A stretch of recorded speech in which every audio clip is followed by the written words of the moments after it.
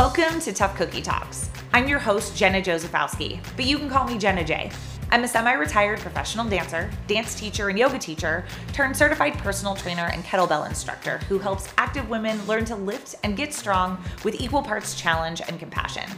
After years of working in the fitness industry, I got sick and tired of watching people, including myself, run themselves into the ground trying to uphold the narrow-minded image of what our culture sees as healthy and fit.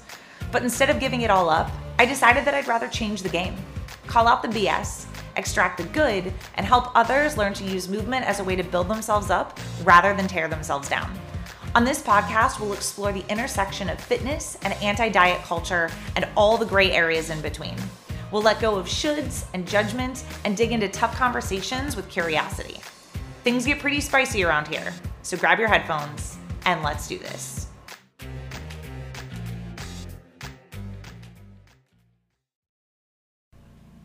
Hey friends, welcome to Tough Cookie Talks. I'm super excited to share today's podcast interview, but before we get into it, I'm going to keep it real with you. It is summertime in my neighborhood, and as I am back in my she shed in my backyard, recording in the summer for the first time, I'm experiencing a new set of challenges, which is this. It's hot and stuffy in here, and so I need to crack a window or a door, and everybody is mowing their lawn right now, and the birds are so loud. They're chirping so loud. I love them, but they're so loud. So if you can hear that, sorry, not sorry. A lot of people say to record podcasts in their closet. I don't want to be in my closet. I don't want to. I don't feel like it. So anyway, enjoy the birds and the ambiance of the lawnmowers if you can hear it.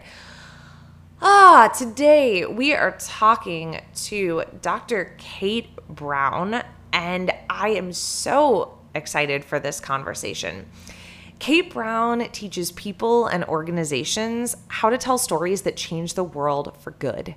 She's a professor of digital rhetorics and gender studies and the author of the first academic book on the Golden Girls. The Golden Girls, how cool is that?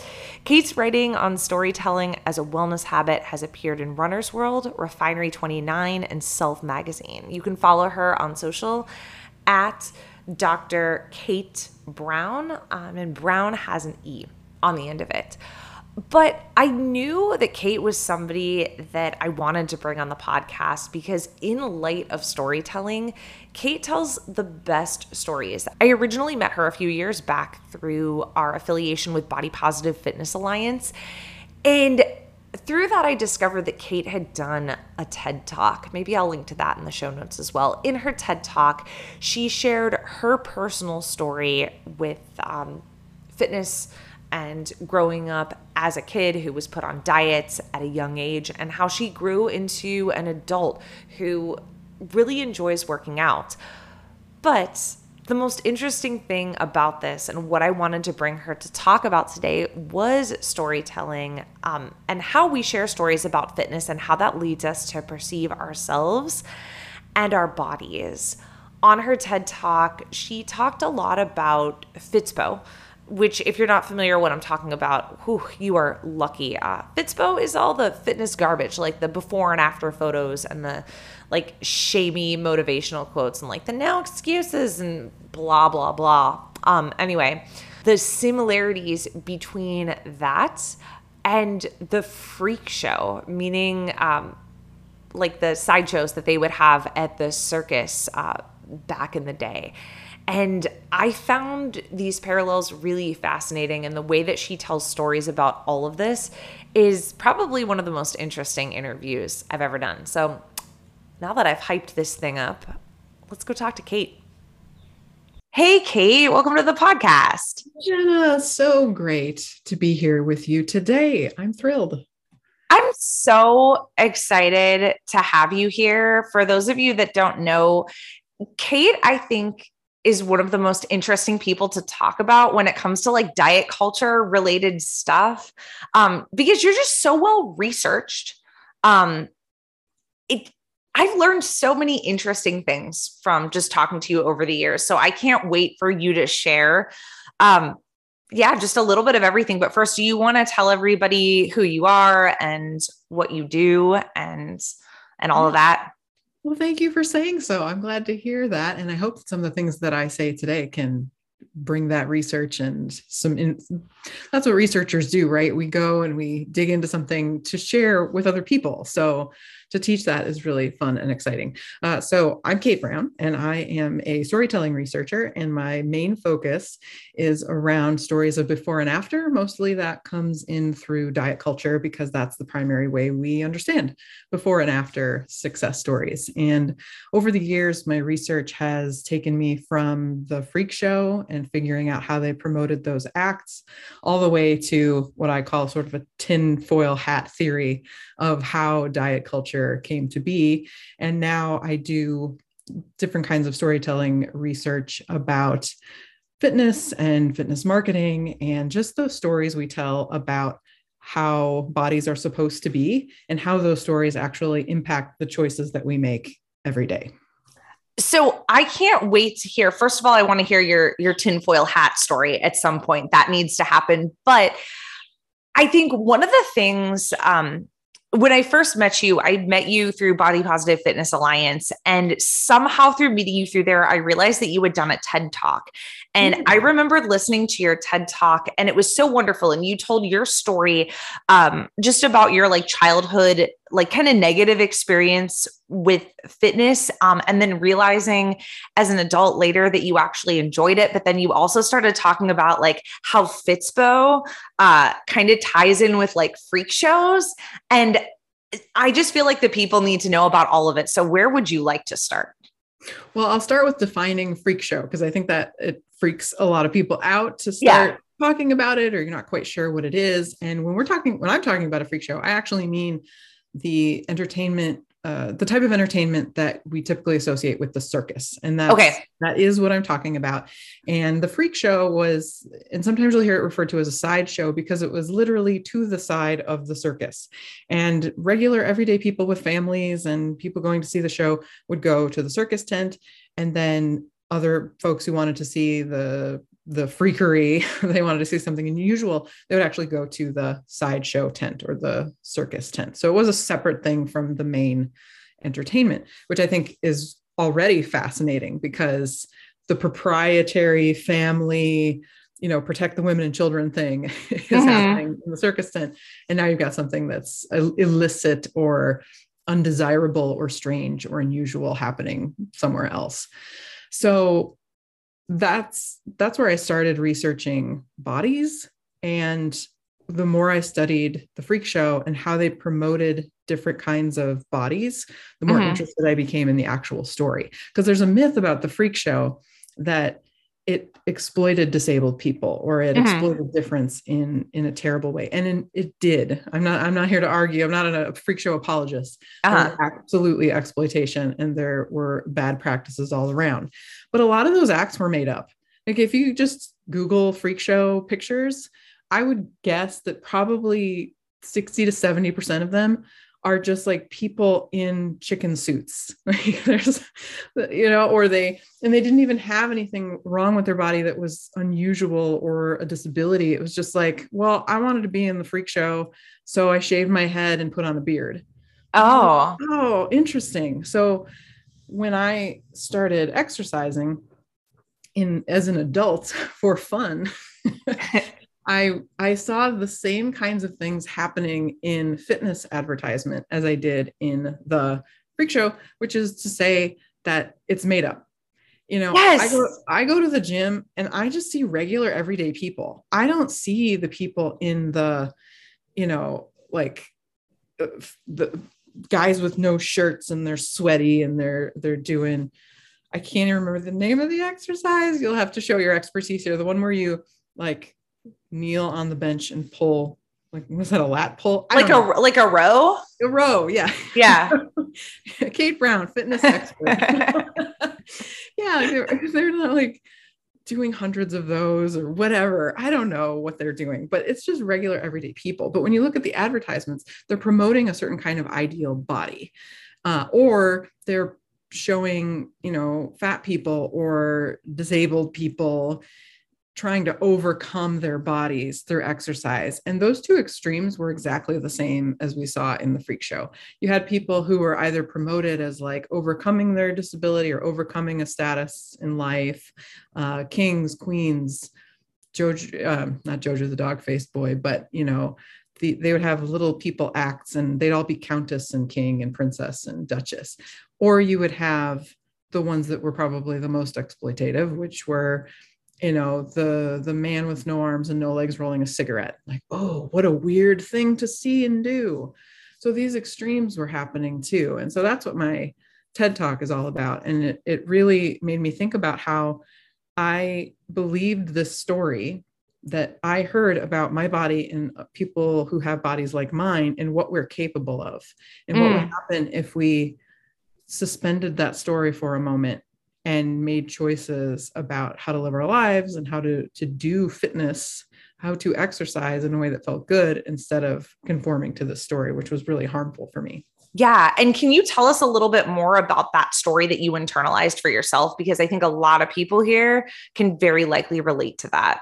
Yeah. So I was put on Weight Watchers by my pediatrician and parents. And I always start this story by saying, my parents were doing the best they could. They were trying to follow the advice of my pediatrician, and they were just as impacted and in many ways continue to be impacted by diet culture the same way that I was. So there's no blame there for my parents putting me on Weight Watchers, but I was being bullied in school, and my pediatrician said, well, she should lose weight. So she had to sign a special permission slip so that I was almost 10, actually. She had to sign a special permission slip because you couldn't be on Weight Watchers in 1993 unless you were 10.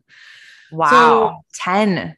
Yeah. 10 years old. I'm on Weight Watchers. And that story just permeates that you're not good enough until exercise is something you do for punishment. You have to exercise. And then this like weird math, which I've been thinking a lot about lately, and how it still impacts the choices I make about health and fitness. But the idea that you use exercise as an income system, almost like you have to do so much exercise in order to get the calories back in order to eat. So very transactional, very punishment oriented. That's the story that I heard about exercise. And of course, my body, as soon as you get a goal weight, that's a story that where you are right now is not okay. So you spend however long you're dieting or trying to get to that goal weight in pursuit of a story that it's going to make you happier, better, more acceptable, more loved. And I dieted on and off, probably more on than off, from 10 to about 20. No, not even. It was after my son was born. From 10 to about 31. That sounds so familiar. Yeah, solid decades and formative years, honing the skills to try to live out the story. Damn. Yeah. And I know that's familiar. And some people are more successful at meeting it than I was. I mean, I was kind of, up and down weight wise, like we all are, but I never, no matter how much weight I lost, I never got to that point where it was like, okay, at least right now I'm okay. Doesn't matter if I gain weight or not. It's at this moment I did it. So I've always sort of lived with the specter of your body is not okay. Yeah. And when it comes to before and after photos, there's something that I think of a lot that I think kind of ties in with like it's all made up. And there are two things that are coming to mind. Number one is nobody is ever talking about what happens after the after. There are not nearly enough stories told about that. And I think there's a lot of guilt and shame that's tied up in what happens in the after. So we don't talk about it. And then the other thing that I think is not talked about enough is you can talk about like reaching like the goal weight. And I think in many cases, it's never good enough, whether society tells you, no, you're still not good enough, or internally, you still don't feel like you're good enough. Yeah, definitely a moment of pause there and acknowledgement of how many people are walking around in this moment with that idea of not good enough. And even in the realization that the story might be harmful, you still can't escape it. It's still not enough or too And it's much, or it's unsatisfying in some way. it's everywhere. It's Yeah. everywhere. And when you talk about the freak show being made up, like the guy that like shaves his head and, grows a beard and puts on a chicken suit or whatever, I can't help but think about how a lot of Fitspo is very much made up. Like the people that are posing for these like fitness model posts or whatever, where they're like sweaty and glistening. A lot of that is like dieted down to in such a way that that's not actually how they like eat or work out in real life to maintain that body in a way that's not actually helpful in the first place. And it's a lot of strategic posing and lighting. What are your thoughts on that? I don't know who has time for strategic posing and lighting. I definitely don't. I think it sounds like a lot of energy to do this. But yeah, and there is for anybody going through this process or this journey of retelling the stories or rewriting the stories. I want to acknowledge that there is a lot of grief, can be a lot of grief around that, because in order to accept that the story is made up, you also have to accept that everything you did before that to try and meet the story didn't work, was never going to work, was also a lie. Yeah. And that keeps a lot of people from change, because that's such a shift, to accept that there's no point in me reaching my goal weight because I'm not going to be happier. I'm not going to be healthier necessarily. I'm not going to be more fulfilled. I'm not going to, suddenly get a partner and a family and whatever else I was supposed to get from it. It's such an abandonment of that future that you might have imagined for yourself. Yeah. And so how do you think the stories that we tell, the stories that are told, like the stories that we hear the most kind of play into that narrative that we have for ourselves? Because I think a lot of us for a long time, and a lot of people still think to themselves that like somehow they're going to be the exception. And maybe they know like deep down, like diets don't work for like 99.9% of people or whatever the statistic is.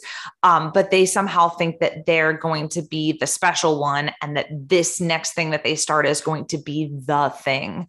What do you think feeds into that? Well, all of these products and services that are supposed to deliver the after to us, they all promise this bright future, which we all have an idea of what that looks like. I've been rattling them off, happy, healthy, all that. And to abandon that point is like, oof.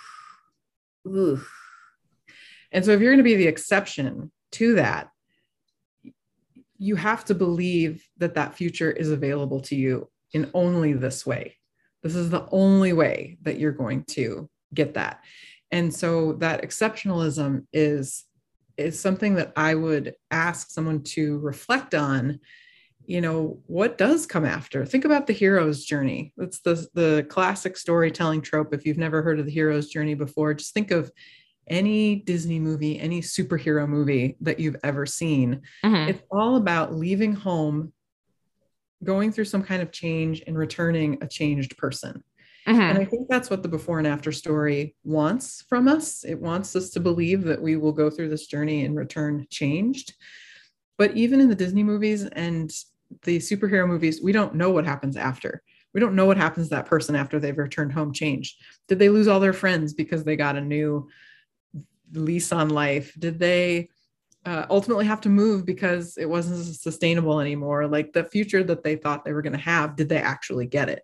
Yeah. And so that's what I would, for that exceptionalism, think too. Like, what do you think is going to happen when you get there? Let's say you are the exception. Okay, it's going to work for you. You're in the 4% where this actually works long term. And by the way, I think, just as a recap, in case the listeners don't recognize, when researchers talk about long-term weight loss success, they're talking over a span of 10 years, which might sound like a really long time, but isn't necessarily, right? Like if you lose a bunch of weight when you're 20 and you maintain that until, say, a pregnancy or a life situation or whatever, you may still be considered, quote unquote, a success for those 10 years, but now you're right back in failure. And I hate to use that language, but I know that that's the way a lot of people think about it. Yeah. Right. So long-term success does not necessarily even mean the rest of your life.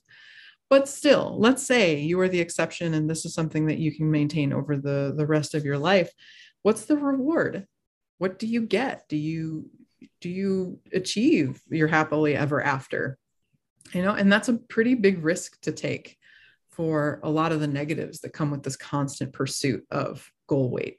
Yeah. And do you know the exact statistic on that? I'm asking you as the researcher, and I realize that I'm putting you on the spot right now. You may not, for like what percentages of people are actually able to maintain like a long-term weight loss? Yeah, it is. So if we're thinking about that, 8 to 10 year mark being long-term, the other thing to remember is that when they consider that a success, it's 10% of your starting weight. So if we do a little math here, like let's say, I hate to give it a number. Everybody tends to go for 200, but I'll use myself right now, 230 pounds, which by the way, the fact that I can tell you how much I weigh at this exact moment is absolutely an artifact of diet culture. And I think I'd like to talk at some point today about like how that's still impacting me, even though I've dieted for over 10 or like how many ever years it was since I stopped. So 10% of, and I'm terrible at math. This is why I'm a word doctor, not a math doctor, but 230, 10% of 230 is 23 pounds. Right. So let's say you're asking the girl who got a D for done and a D for diploma in math. So I think that's it. Well, I'm sorry for all the hate mail you're going to get for my bad math. But so 10% of that is 23 pounds. Okay. If I go from 230 pounds to, I believe that would be 207 pounds. Okay. I am not a weight loss success story, right? That amount of weight is not going to put me into after. I'm still going to be what clinicians and the medical system consider morbidly obese. But according to the research, if I go down to 207 pounds and maintain that for 10 years, I am a success.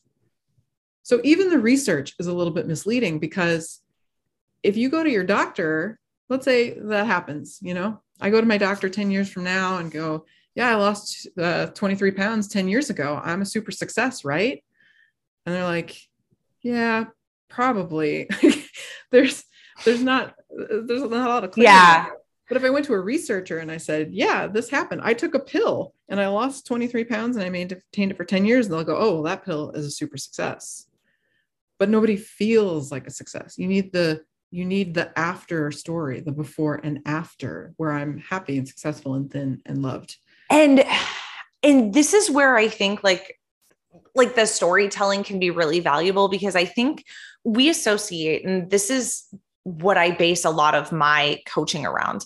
We associate all sorts of things with having a body that looks a certain kind of way. And that could be either the before or after. You always hear, like somebody is like, oh, that person's fat and then rattles off a bunch of other like negative connotations that they assume go along with that. Mm-hmm. And I think the reverse can also be true when we think about weight loss. We think that like all of these other positive things are going to come into our lives and as a result of that. But in many cases, that's not necessarily true. And so if you're not paying attention to how you actually like want to feel and what kinds of things you actually want to have in your life, be that, like feelings, goals, things that you do, relationships, like anything and everything, if we're not paying attention to those things and going after those things directly, then we're missing the mark. And I think personally, as a fitness professional, like as a personal trainer, if we don't encourage our clients to get curious about what those deeper things are in their life, they might get to be like one of those people that like reach their goal weight, but like, then what? They get there and they realize that's not where they wanted to be at all. Is that making any kind of sense? It makes so much sense. And I'm thrilled that you brought that idea up, because, Everybody says, Kate, you're a storyteller. How, and you told us all our stories are bad. How do we make new stories? That's exactly how. Getting curious about what you want, what you might want to feel, what that actually means.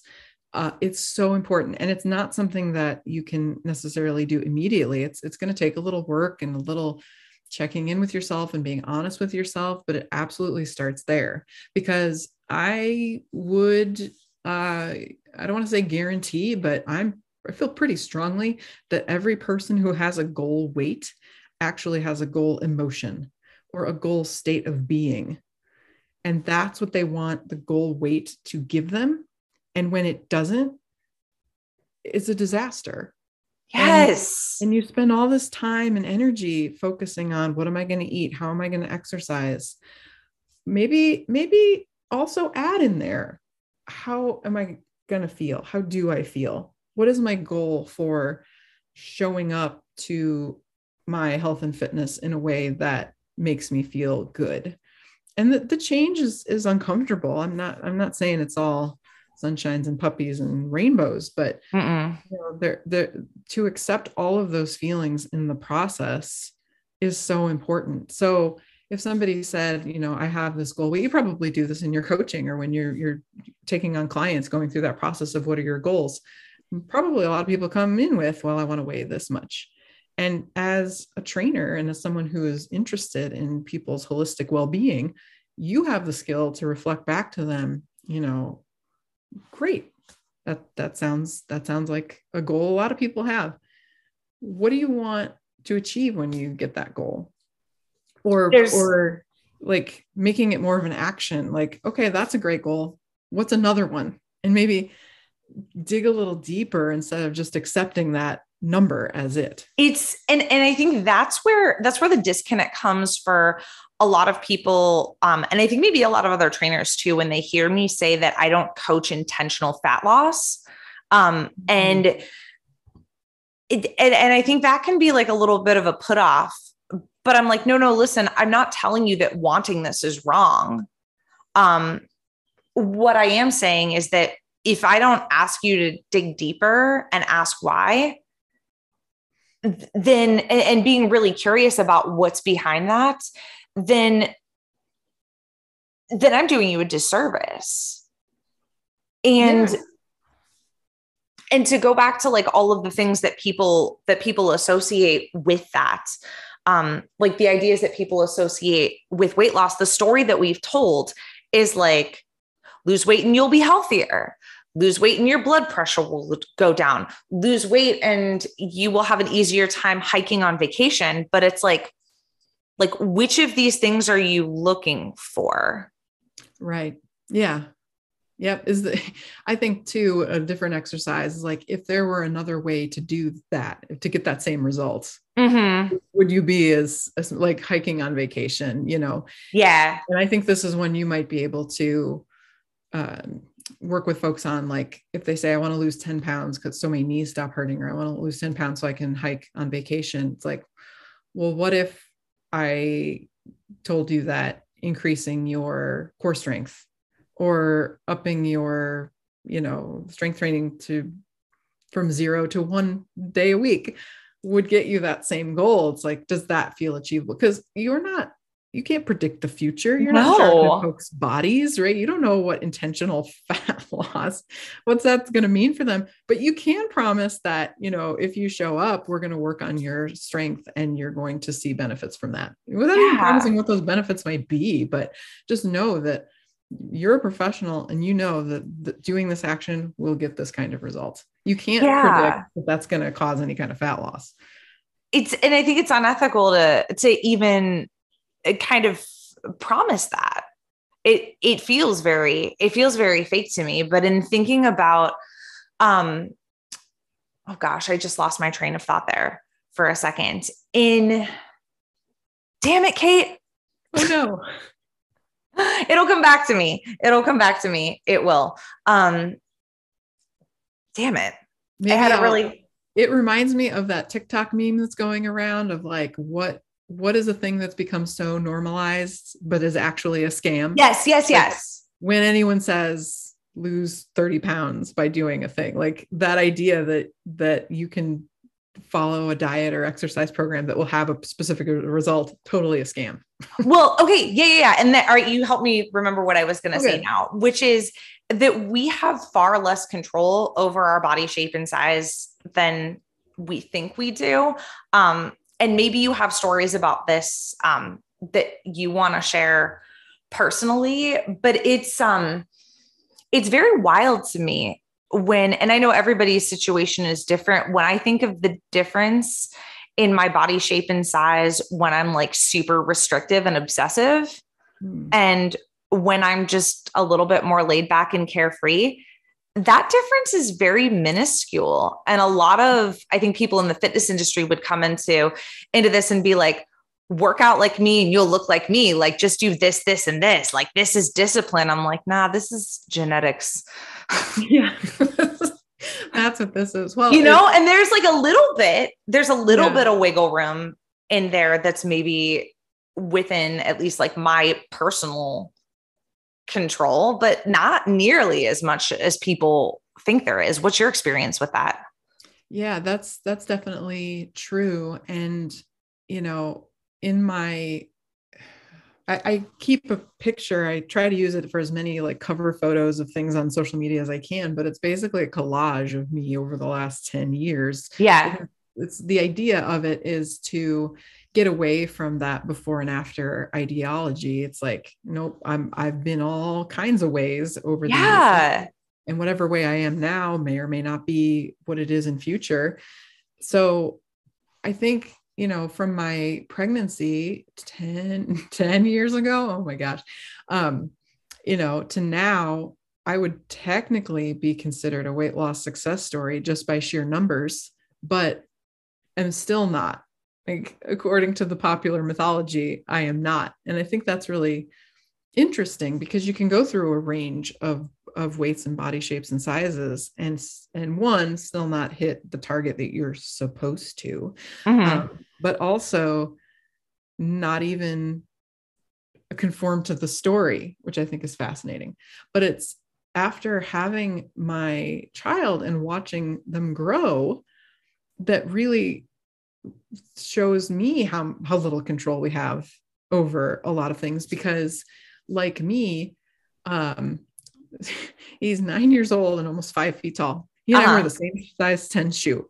Yeah. And he's 10. And I just think about my experience of being 10 and being told your body's not right. You need to lose weight. And I just see so many, not just the genetic, we look alike similarities, but wow, if somebody had told me that, people in my family grow really fast, I would have had a totally different experience with my body, or that pregnancy would change my body in certain ways, or that the heat and humidity changes body shape and size, or even just how you perceive yourself, the clothes you wear, and some of it is an illusion. Like you can dress a certain way and look or do your makeup in a certain way, I guess, or some kind of body decoration if you don't wear makeup.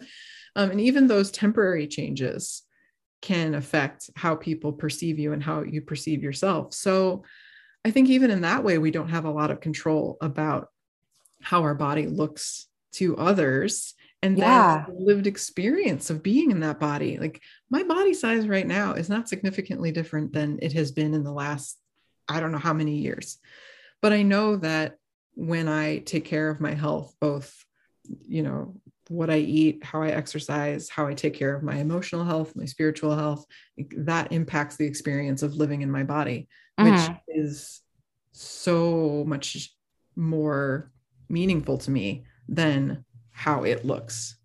Yes. And those, Kate, are the stories that are not told enough. And I'm wondering what you think of this, because I think about the stories that I was told as a kid growing up in the 90s. And I just think of like the Delia's catalog. Oh yeah. Oh, what an aspirational catalog for me. Like just looking at those images, or like I remember I used to have all the magazine subscriptions to like Teen and 17 and YM, like back in the day before social media was a thing. And like even just the stories those pictures told. Oh, that's so important. Oh my gosh, the pictures. And that's why the before and after story does so much work, is because it takes a lot of effort to tell a story in a way that isn't just a picture. But you can tell a before and after story with one photograph, and it's one person standing in a leg of pants. I know everything I need to know about this person, who they are, how hard they work, what their morality is like, how much they care for their family, like anything you could possibly extrapolate from somebody losing a lot of weight, and the good and rightness of it from a single picture. Yeah. I don't know anything about their experience, but that picture and that the way of telling a before and after story is so codified in our consciousness of what it means to be a good person that it's so hard to break free from that. And this might be a good moment to describe to everybody what I'm talking about by a before and after success story, and ways that can show up in all kinds of ways. Yeah. So a before and after success story isn't just health and fitness, but it basically boils down to you were a certain kind of person before. So there's the subject of the story. It could be you or another person, but there was a certain way that you were before. And then there's a life-changing event or activity or journey. And then the after. So it's who you are after having gone through this experience. Mm-hmm. So it is a little bit different from the hero's journey. You know, the hero's journey, we see the problem, we see the hero fight all their battles and, you know, come to a different understanding. We see all of that, and then they have their resolution. In a before and after success story, we only really see the beginning and the end. Yeah. So if you think about any, and I know a lot, this is how it started for me, is that when I was 10, I would get a lot of inspiration by reading the success stories of other people. I mean, adults. I would read the Weight Watchers success stories of Vanessa Redgrave. There was a whole book about her journey. I have nothing in common with Vanessa Redgrave, except that I wanted to lose weight. And so I was going to try and do everything she did to get this result. So I know a lot of people look to before and after success stories for inspiration. And if you can think back to anyone you've ever heard or read, you know that it first describes how awful things were. Mm-hmm. And in the case of weight loss, I was sad. I was unhappy. I couldn't find any pants to wear. I couldn't buckle my seatbelt on an airplane. I had to get divorced. I was miserable and crying and eating everything all the time. And then they make a decision to lose weight. Mm-hmm. And that could be from just a personal revelation, a medical scare, somebody saying something, a mean comment, school's going to start in the fall. Do you ever read any of those like teen stories of weight loss? I feel like I probably did. I'm trying to remember. Is there a specific book that you're thinking of right now? Oh, I read a lot of them as a tween and teen, but my favorite one was If This Is Love, I'll Take Spaghetti. Is that a Judy Blume book? No, but it's close. It's part of that like teen coming of age 90s paperback genre. I feel like there was a Judy Blume book that I read at some point. Probably, I mean, there was Blubber. Blubber was a Judy Blume book, but I don't remember if she ever actually loses a bunch of weight. I think that's why I didn't read that one as inspirational, because she doesn't actually lose weight. Okay. I remember the title of that book. I'm trying to remember what happened in it. That one's a weird one because we're going to get off on a tangent, but that's all right. She gets made fun of for wearing a basically a Halloween costume that is, I think it's called a Fletcher or a Felcher, which is a person who scrapes the whale blubber off the whale. It was a job and she thought it was interesting. So she dressed up. And so all the kids called her Blubber after that. Oh, that's what I remember from this book. But yeah, there's all kinds of stories of teens, you know, who are like, I'm going to take my summer vacation and lose a bunch of weight. And then they come back in the fall and they're like, have boyfriends and cars and everything. Yeah. That had no effect on me whatsoever. Well, now I'm thinking about Disney movies, like all the like all the like Disney villains, like, Oh yeah. Yeah.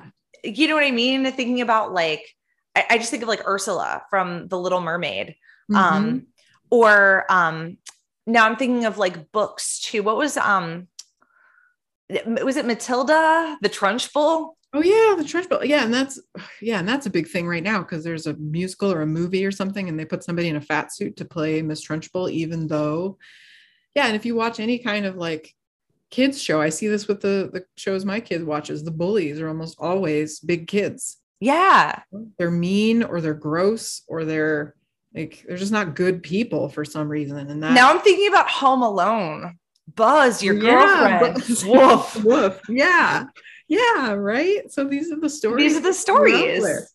And if you think about the after, like the ugly duckling story, what happens?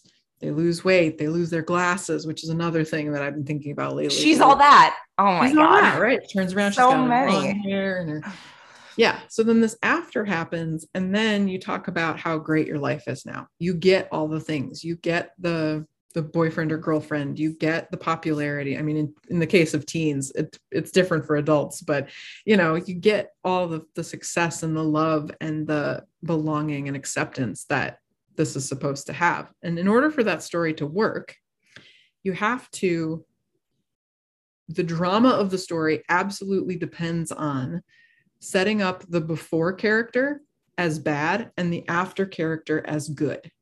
And it completely collapses any nuance or complexity of what that middle journey is like, and accepting that this person was good and valid and worthy of love and success and happiness at every point in their story. Yes. And so what So, happens is the character of before is, particularly in the case of weight loss success stories, fat. And so that's where we get this idea that fat people are always a before story or an after story in waiting. They're just they haven't reached their full potential yet, but they carry all of those things that we associate with the before, the unloved, the unwanted, the gross, the everything. And who wants that? Nobody wants to be a before. No one is a right. before, but you certainly would do anything, put yourself through any amount of pain or suffering to get away from being that person. You want to be the Yes. good person. So how do we even begin to like change that narrative? I mean, I know a lot of good people out there trying. Yeah. Yeah. Uh, There are a couple of storytelling strategies that have really helped me personally. And, you know, the more I see these stories, the easier it is for me to distance myself from them. So mhm. if you can start thinking about, or when you notice the stories in advertisement or on Fitspo social accounts, whatever, just remind yourself that it's a story. Mhm. Another thing that was really helpful for me in the early days was just an observation. If you're at the gym or the grocery store or out in the world, it's summertime, go outside and just watch some people Mhm. and take a good neutral look at every person that walks past you. Nobody's in a magazine, right? They're not the people who are sold to us as this is the right and good body. There's all Mhm. kinds of people everywhere. So that's a good way to start thinking about it. The other one is to think of a person that you love and admire. And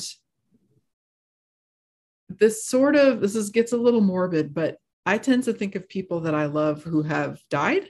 And I Mhm. imagine what's in their obituary. Did it say anything about their body size? Did it say about how many times they went to the gym? Do I remember them for that? No, none of that is part of it. And if you're going to tell the story of your life, if you're going to build this way of being, is anybody going to remember that you, I don't know, only ate 1,200 calories a day? Like, Yeah. it's not a thing people remember. That's not the impact that you necessarily want to have on people, especially if it makes you cranky and Yeah. gives the impression that I've heard from so many people. It makes me so sad that they think of their mothers or their grandmothers or their aunts or cousins, and that is one of the primary memories they have. It's like, oh, they always criticized me or somebody else for how they looked, or they were always talking about the diet they were on. How much time and energy have we wasted bonding with people about how much we hate ourselves? Yeah. If nothing else, if you just give everyone around you, give everyone around you the gift of not wasting time with that anymore. I walk away from diet talk. I don't even engage with it. It happens around me and I ignore it, or I change the subject, or I make a very specific point of giving that person compliments about anything else besides diet, exercise, and body size. Like that's, and it's just the way you change the story is by changing your habits around how you talk about yourself and others. Yes. 100%. I was just, I was on a call with a colleague yesterday, just like talking about some professional stuff, but I was talking about how when you meet somebody who's already done this work, and we were specifically talking about like community, and I know that's a big value for you too. When you're able to be like in community with people who already see this stuff for what it is, and you're able to develop those friendships, I feel like you're able to like go so much deeper and have like a more meaningful connection more quickly because you're not wasting time on that stuff. Yeah, I think there's a bit of a social game that I will say women particularly, but that we play where we're sort of assessing what it's okay to talk about or not. And diet and exercise is always okay. Like I can, much to people's dismay when they talk to one of us, and right. I know it's very dissatisfying to talk to someone who's doing this anti-diet work. But it's just so much a part of our socialization that I mean, it still happens to me. Some people will come up and say, "Oh, you've lost so much weight." And I don't give them the satisfaction of going, "Oh, well, thank you." I just go, "Oh, have I?" Or I don't even know what I say anymore, but I just go, "Thanks, I guess." I don't know. It's just play it off. I don't give them anything back because it's not worth my time. To reinforce this idea that I've worked so hard to eliminate from my life. So yeah, it's just a little bit of like, is it okay? Are you the kind of person that I can talk to about how much I hate myself? And unfortunately, it's no, I'm not that person, but there are plenty of other places. Plenty of other places. I wish. And I think it starts with building that community. How, even if that's just one other person, that you know that when you go to lunch, you don't have to play the game of, "Oh, I really shouldn't," or, "Oh, well, I had a small lunch today, so I think I'm going to splurge." Like, don't do that anymore. We don't need to do that. The world is on fire. Let's not waste any more time with that. Yes. And I think by being that person, I was talking to another friend about this a little bit ago. The world is on fire, and there's a lot of shit that we can't control. But we can control what we're contributing to that conversation. I think it's Kelly Deals. Are you familiar with her? Yeah. Like feminist marketing expert person. And she has this phrase where she says, "We are the culture makers." Mm-hmm. Yeah. And I kind of love that because we can be, you can't control like what it is, but like diet culture is what it is because we subscribe to it. Yeah, absolutely. And there is a lot that we can't control about the narrative, I mean, especially in medical settings where we're talking about obesity and who deserves what access and insurance coverage and whatever. Like I can't, that the story that has impacted that system, I can't control, but I can be a safe person in my family and in my community to be that change. And you have no idea who you're impacting on a day-to-day basis. Could be a coworker, could be a kid, a neighbor, somebody from your faith community, just people on the internet. We have social media accounts, but anybody who is posting on social media has an opportunity to show that these are my values and this is what I stand for. And it's always a goal of mine to be a culture maker, a safe person to test out some of these these things with. And it's because I've seen people I had no idea who were listening to me or paying attention, coming back and saying, oh, I read something that you posted, or the way that we had that last interaction really made me think differently about how I talk about myself. Like, I had no idea that that's what you were taking away from that conversation. And it is something that happens, it happens with time. And I can't stress enough how it takes a long, long time in many cases to undo the harm that diet culture has done to each of us individually and each of us collectively. Like I said earlier, the fact that I know how much I weigh today is absolutely an artifact from that. I still find myself making decisions. I posted a TikTok the other day about how I am reminded of how in Weight Watchers, you weren't supposed to eat dried fruit every time I peel an orange, because I feel a little sense of virtue about choosing a fresh orange over like a dried apricot or something. Yeah. But you know what, it's interesting. There's that like residue from it, and it takes a long time to just sort of like unravel those rules, or even kind of call yourself out and realizing that you're like still subscribing to something that maybe you don't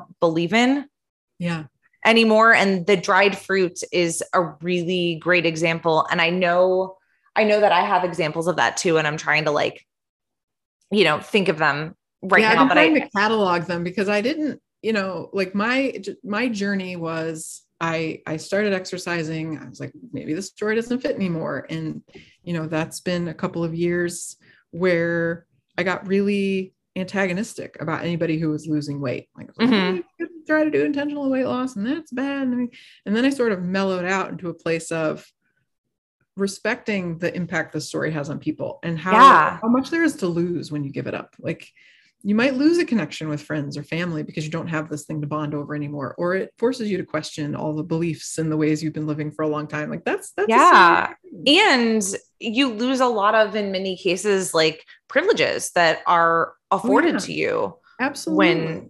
When you're thinner. For sure. And now I'm just starting to notice the ways that diet culture has impacted me. Like, my family grew up and we had these spoons that would measure how much, this feels like a very like 90s Weight Watchers diet thing, but we would have special bowls and plates and spoons that would measure things. And I find I get a little anxious if I don't know, or I can tell you still like how many calories are in an apple or how much fiber you're supposed to get a day. Like, I still in some ways live by these rules, or have this impact. So it's not the sort of thing that if you start on this path, it's going to completely, delegitimize all of the stories, but it does get to a point where the noticing becomes neutral. Like, that's a story I learned a long time ago and it doesn't really fit anymore, but it makes me feel this way, or maybe it is something that I still want to do. Like, I like to notice, what portion sizes are. And that's fine. That's an okay thing to do. There are things also that I think have like value within that, and exploring, like, I guess exploring gray areas, which is something that I'm always a proponent of. I was having a conversation with a client yesterday who, she got those Zevias. Do you know what those are? Zevias? No. Zevia. It's a stevia sweetened soda. Oh, yes. I know what that but she was talking about, the whole conversation stemmed from the fact that she ordered a bunch online and she was proud of herself because she picked up the whole like big case of like Costco size Zevias and carried them up the stairs. And she was very proud of herself. And she was talking about, she described them as a soda of like all these different flavors of soda. And I was like, who makes like multi-packs of fun, different flavors of sodas?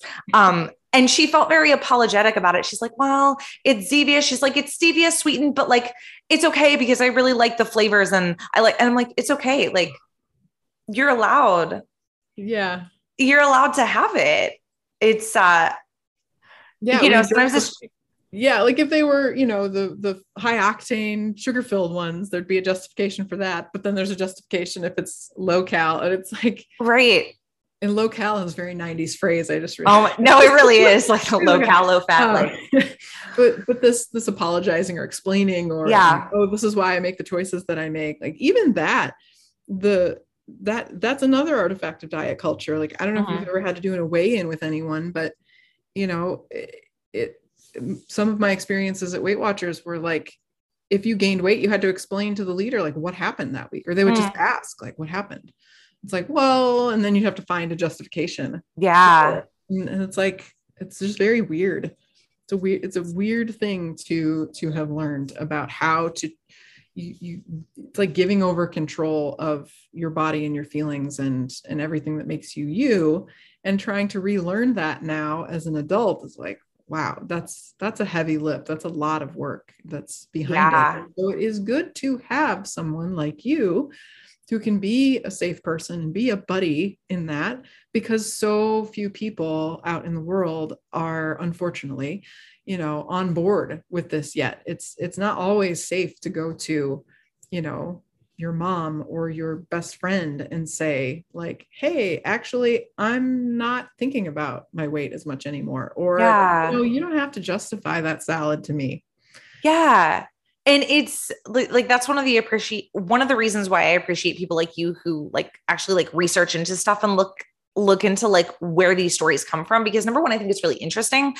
But when we realize that they're a story, we realize that it's not just the way things are, and that we can choose a new story to Mhm. read, and to listen to, or to even write our own. Yep. Yep.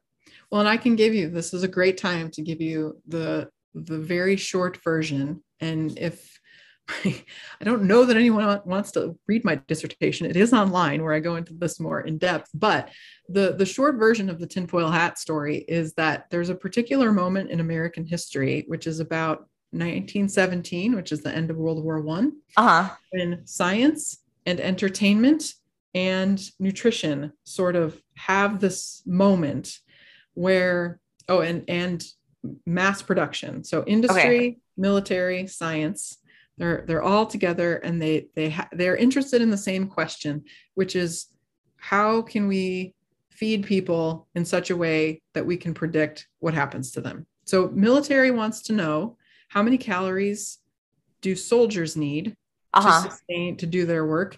Yeah. Industry wants to know how big people are so they can make products in one, uniform way. Mhm. And then Hollywood is coming along, where we finally, for the first time, are able to compare people. We had photography before this moment, but we really didn't have a pop culture that would Yeah. show us, like, on screen what people looked like in comparison to each other. Right. So we're trying to standardize a lot of things, but we're also seeing like what the ideal Hollywood body type is. Yeah. And now we can achieve it because we have a calorie, and we can achieve it because dress sizes only come, in a certain size. Yeah. There was a really popular diet book. It was the first diet book called A Key to the, it was called Diet and Health with Key to the Calories. Uh-huh. And it basically said fat people are eating too much and it's impacting the war effort.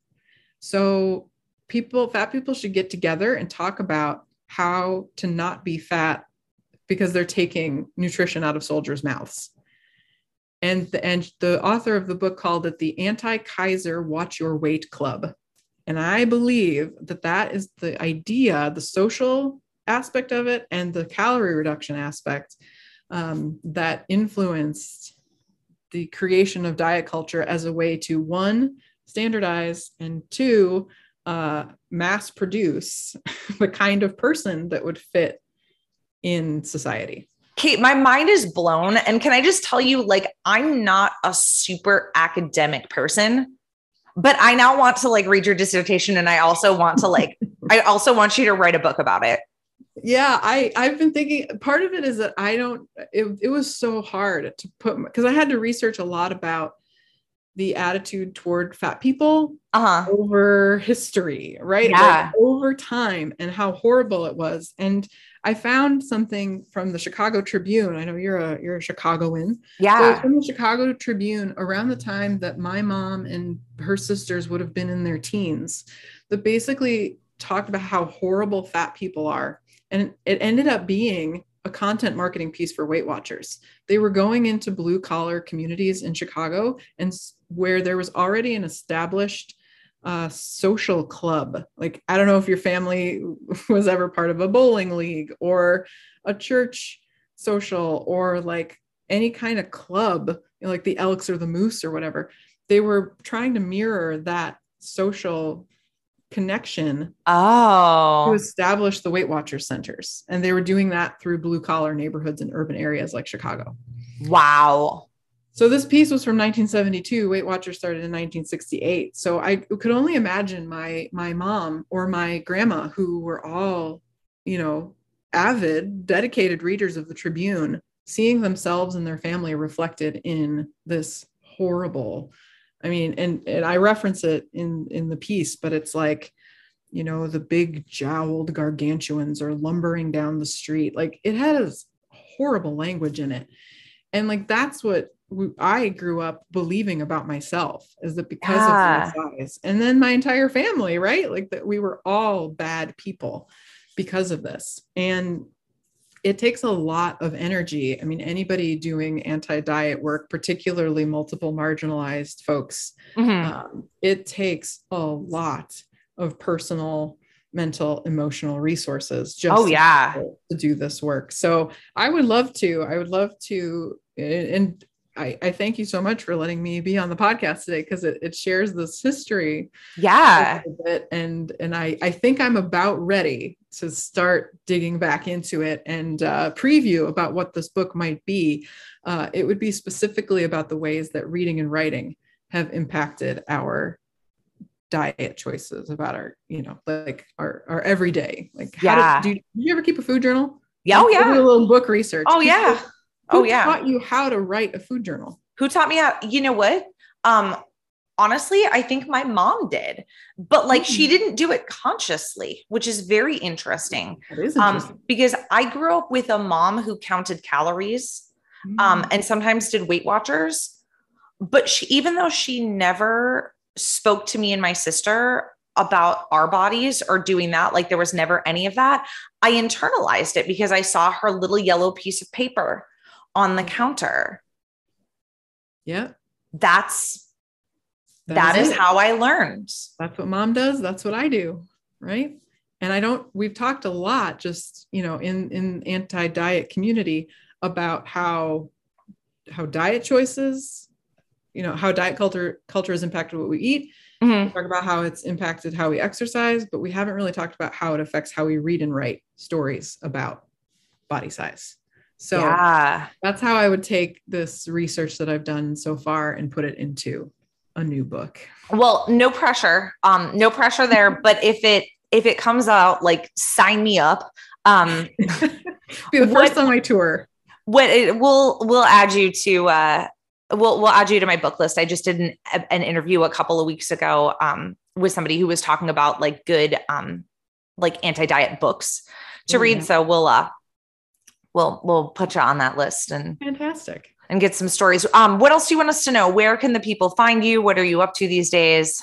So the people can find me on social at Dr. Kate Browne on Instagram. And I just started a new TikTok experiment, and it's called Kate Ate a Steak, which is based on a food journal I kept in graduate school to try and, like, it was a poetry journal, because I wanted to get out of the usual, like, I ate this much and it has this many calories, food journaling style. And I just like the way it sounds. And TikTok is a big experiment. So Kate ate a steak. Okay. But one of the things I'm working on now is thinking about how those before and after stories impact other areas of wellness. And I'm particularly interested in before and after stories about sobriety. Okay. And alcohol drinking. Yeah. I'm almost a year sober, and I found that similarly to my moving away from diet culture, recovery culture or sobriety culture is also filled with before and after stories where your sobriety is that point between you were a bad person when you were drinking, but you're a good person now that you stopped drinking. And I think those stories also carry the way that story is told without nuance can also be harmful. So I'm kind of expanding what before and after stories mean. And I'm noticing other places where they pop up and actually affect our wellness. I love it. I can't wait to hear more about it. It's really interesting, the connections that you're able to make between things that you might not have thought that there was something there. So yeah, thank you, Kate. This was wonderful. I feel like I could talk to you all day. You have such a wealth of interesting information that the people really need to know. So thank you. Thanks, Jenna. An absolute pleasure. Hey, all right, we'll talk soon. Kate is so fun to talk to. I hope that you found that episode enlightening and mind-blowing and just as enjoyable as I did. I will link to all of Kate's info in the show notes. And if you like this episode, if you like this podcast, if you want stories like this to continue to be told and to reach more people, go to Apple Podcasts right now. Leave me a 5-star rating and review. It's quick and easy, and that'll help get this message out there. Additionally, if you need a little extra push to do it, I want to remind you that at the end of the summer, I'm going to be doing a drawing for a giveaway if you leave me a review. The winner will receive a book from episode number 27. If you missed that, it's called Beyond Health at Every Size, Must-Read Books to Deepen Your Body Acceptance Journey with Jen Radke. On that episode, we talk about books, stories that need to be told that will help you start to view these things differently and start to see things from the perspectives of people who are both different than you and people who make you feel seen because they're very similar to you. So I'll be giving one of those away in a drawing. Get excited. Go leave me a 5-star rating and review right now, real quick. Go do it. Okay? And then when you're done, have a wonderful rest of your day, a great week, and we'll talk soon. Thanks again for tuning into Tough Cookie Talks. I'm so glad you're here. If you want to learn more about me and how we can work together, visit my website, itsjennaj.com, or follow and tag me on Instagram at itsjennaj. I would love to hear from you. If you liked this episode and want to hear more, make sure that you click subscribe and follow along so that you don't miss a single show. Then take a moment and leave me a 5-star rating and review so we can help this podcast and this message reach even more people. Have a great week, and we'll talk soon.